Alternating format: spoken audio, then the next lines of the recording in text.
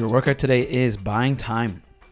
We have for max calories on 0, 8 and 16.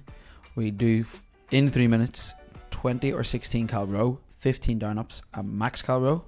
Then on 4, 12 and 20, also in 3 minutes, we do 20 or 16 cal ski, 20 dumbbell power snatches and max cal ski.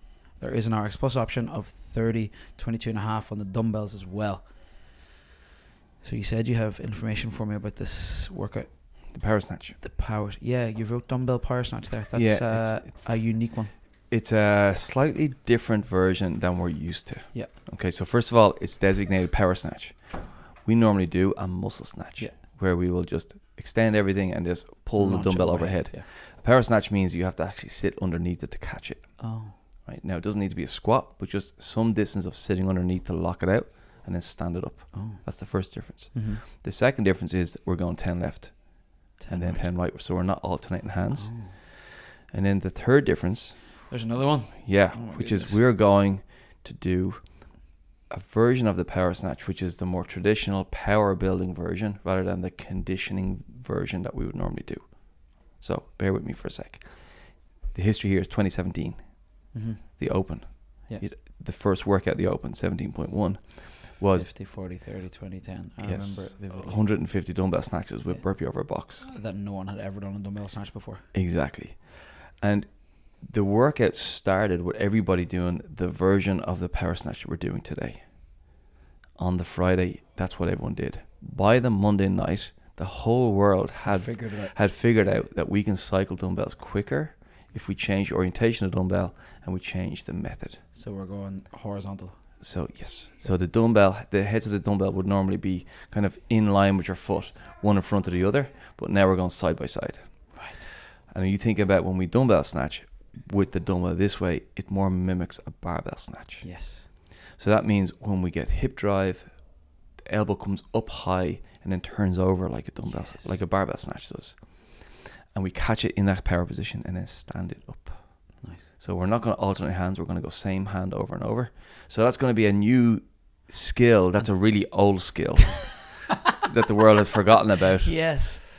Yes. You know, so I understand. And I think for a lot of people, they kind of who learned the dumbbell snatch back in the day, every now and again, you know, every 2 years they do a dumbbell snatch or something. They learned it this way, and then we learned a new method. And a lot of people are kind of between two stools. Yes. This will help us differentiate. This one is for this thing, and then the other one is for the other thing. Right. I hear you. We're doing other movements as well. Sorry, distracted there. So there's a note on Wodify here. We only count calories that have been completed after the down-ups and power snatches. So the 20 or 16 calories you do on the rower or the ski to begin with don't even count towards your score today. They do not. They are a way into the workout. You got to get the down-ups or the power snatches done before you get back to the erg. So you're thinking maybe a minute back on the erg?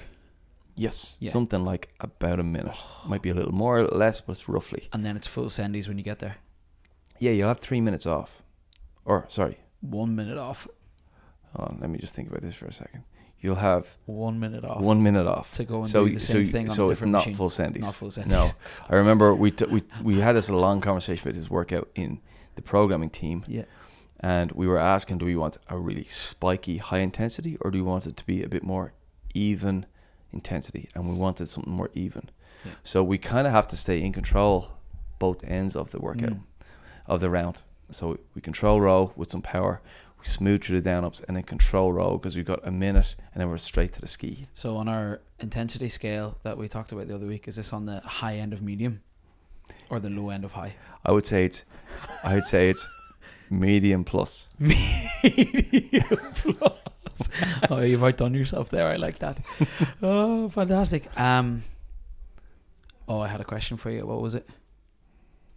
When you're thinking of that, the point is heart rate up, stays up all the time. And we've got some change in the movement patterns, which hopefully will keep the muscles relatively fresh. The central system, cardiovascular system, pumping blood to the muscles is what we're working.